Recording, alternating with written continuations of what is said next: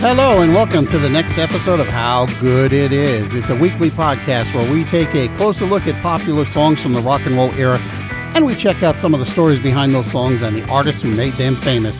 My name is Claude Cole, and what does this button do? And what about this one? I've made so many changes to the studio in the last week or so. I've got new equipment in place that I haven't even figured out how to use yet. I rearranged my system. Everything's in different places. What a mess. I hope I don't screw it up too badly. All right. Don't forget to check out the website, howgooditis.com, where you can find some stuff that I found interesting and some other stuff that doesn't necessarily fit well into the podcast. Also, go follow and like the show's Facebook page, which has some other stuff that keeps everybody busy. You can find that over at facebook.com/HowGoodItIsPod. Oh, by the way, How Good It Is continues its run as a featured podcast on the Podcast Republic app, which you know by now is my favorite. It'll let you download podcasts from all the major providers, and then you can set up playlists, and that makes for some safer driving because you don't have to fumble with your device between titles. How about that, huh? Podcast Republic is available for free in the Google Play Store, or you can just click the button over at the How Good It Is website. Today's story, believe it or not, begins with Don McLean.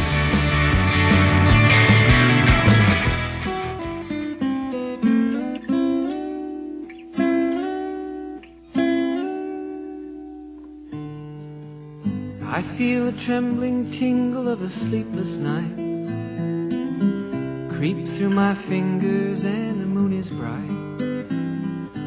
Beams of blue come flickering through my window pane, like gypsy moths that dance around a candle flame. In 1971, McLean had a record contract and not much else. He'd written American Pie, and he'd played it in a few live shows. He recorded it in May of that year, and it got some airplay on WNEW-FM and WPLJ-FM, both in New York City, when those stations were marking the closing of the Fillmore East Concert Hall. But it didn't really catch on until the record was formally released in November. In the meantime, McLean kept doing his thing and playing shows, including one at the Troubadour Club in West Hollywood. Among the audience members was a 19-year-old singer-songwriter named Lori Lieberman. Moonlight used to bathe the contours of your face, and wild chestnut hair fell all around the pillowcase, and the fragrance of your flowers rest beneath my head. Lieberman was so touched by McLean's performance of this song titled Empty Chairs that she started writing a poem about the experience right then and there. Later, she took the notes to her writing partner, Norman Gimbel, and he turned them into song lyrics. Gimbel then passed his lyrics to Charles Fox, who set them to music. Now, Gimbel remembers the whole thing a little bit differently, and by a little differently, I mean a lot differently.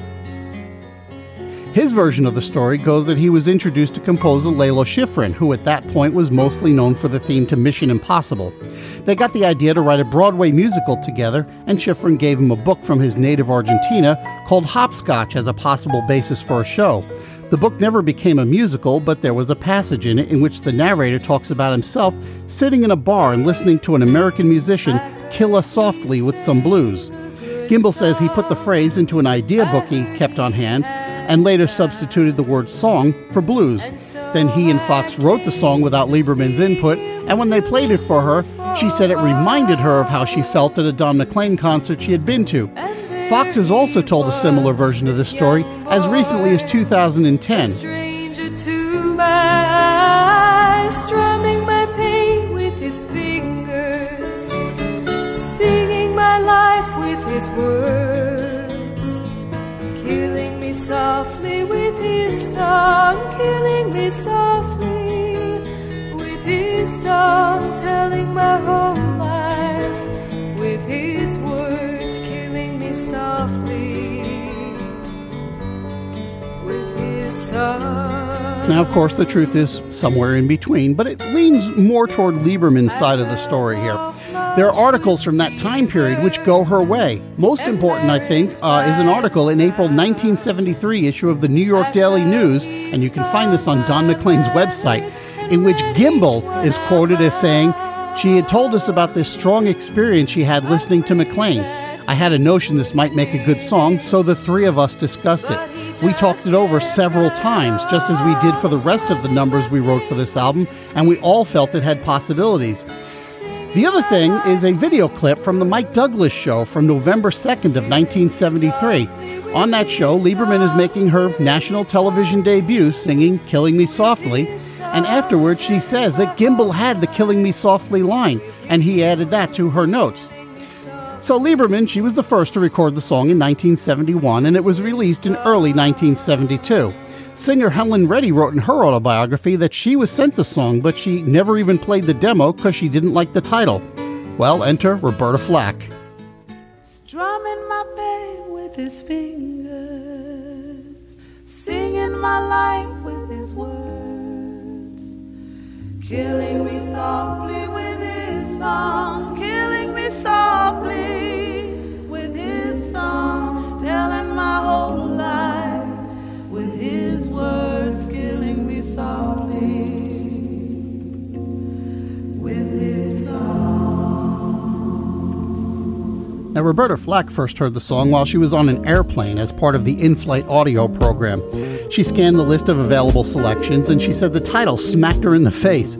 She pulled out some paper, she made some notes, and she played the song over and over again, jotting down the melody she had heard. And when she landed, she called Quincy Jones to find out how she could meet Charles Fox. And 2 days later, she had the music in her hands. I heard he had a style, and so I came to see him to listen for a while. For his part, Fox says he was at Paramount Pictures one day and somebody handed him a telephone saying, "This is for you." And it was Roberta Flack saying, "We haven't met, but I'm going to sing your songs." Fox was pretty surprised. After all, you don't just get a phone call from somebody like that. But that's exactly what did happen. Killing me softly with his song, killing me softly with his song. Roberta Flack's version of the song was released in January of 1973, and it spent 5 non-consecutive weeks in the number 1 slot in February and March. That's right, it climbed that quickly. It ultimately won 3 Grammy Awards in 1974 for Record of the Year, Song of the Year, and Best Female Pop Vocal. And since Flack's song The First Time Ever I Saw Your Face had won Record of the Year in 1973, the previous year, that made Roberta Flack the first artist to win that award 2 years in a row. The only other time it's happened was in 2001 and 2002, when the band U2 scored that award twice. Strumming my pain with his fingers, singing my life with his words. So why was Flack's version more popular than Lieberman's? That's tough to say, since they're each very good in their own right. But I think it might have something to do with the depth of the vocals, both with the fact that Roberta Flack uses a chorus for the backups, and then there's an echo on her own voice, especially in the chorus, and there's a backbeat to it that isn't present in Lieberman's version. Flack also tinkered around with the chord structure a little bit. Now, Lieberman, for her part, she really likes what Flack did with the song. She said in an interview a couple of years ago that she never would have come up with the extended "oh, la, la, la, la" section. She found it to be just brilliant. Lieberman has said that she had to back away from the song for a while. In fact, she walked away from the entire music industry altogether from about 1978 until 1995. But she's come back around to the song from a different perspective, and she even recorded it again for an album she released in 2010. Over the next 20 years, the song was covered literally dozens of times, none of which had any real impact. And then came the Fugees. The Fugees were finishing up their 1995 album, The Score, and they needed one more track, so band member Pras Michael suggested they cover the song. They wanted to see how they could create breakbeats, so they found a sample of synth sitar from a 1990 track from the band A Tribe Called Quest, a song called Bonita Applebaum. Do I love you? Do I lust for you? Am I a sinner because I do the two? Can you let me know? Right now, please. Bonita Applebaum. Bonita Applebaum. Now, what's not entirely clear is whether they knew that A Tribe Called Quest had themselves sampled the riff from a 1967 track called Memory Band by the psychedelic soul group Rotary Connection.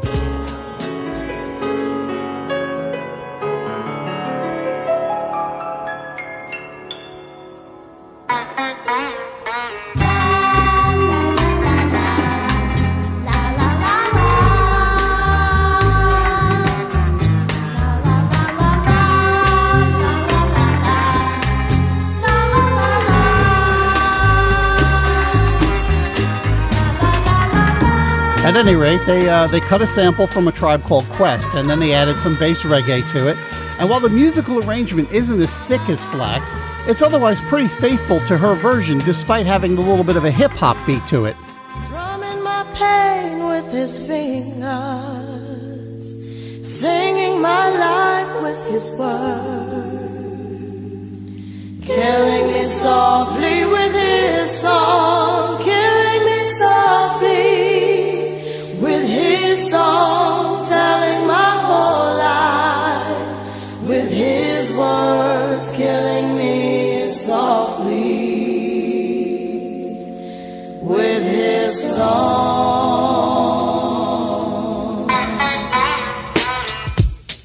I heard he sang a good song, I heard he had a style, and so I came to see him and listen for a while. The single was hugely successful, becoming the biggest selling single of the year 1996 over in the UK, and reaching number 1 on the Billboard Top 40 and number 2 on their radio songs chart. It was so big, in fact, that the label finally stopped making the single available to retailers so that they could bring some attention to the Fugees' next single, Ready or Not. And the popularity of this version prompted Roberta Flack to remix her version as a house club track and added a few vocal flourishes to it. That record was released in 1996 and it topped the Dance Club Play chart. Roberta Flack has been known to team up with the Fugees from time to time for live performances of the song. With his song.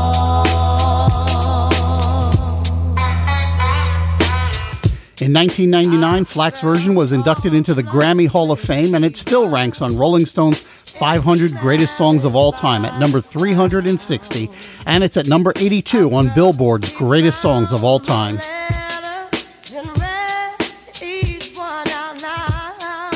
And what does Don McLean have to say about all this? Well, he said back in 1973 that he was absolutely amazed by it.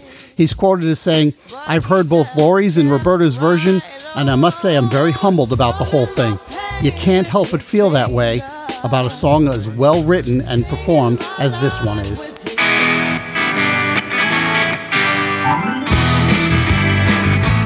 And that's it for this edition of How Good It Is. If you want to get in touch with me, you can email me at howgoodpodcast@gmail.com, or you can follow me on Twitter at howgooditispod. You can also check out and follow the show's Facebook page at facebook.com/howgooditispod, or you can check out the show's website, howgooditis.com, where I throw in a few extra bits for you.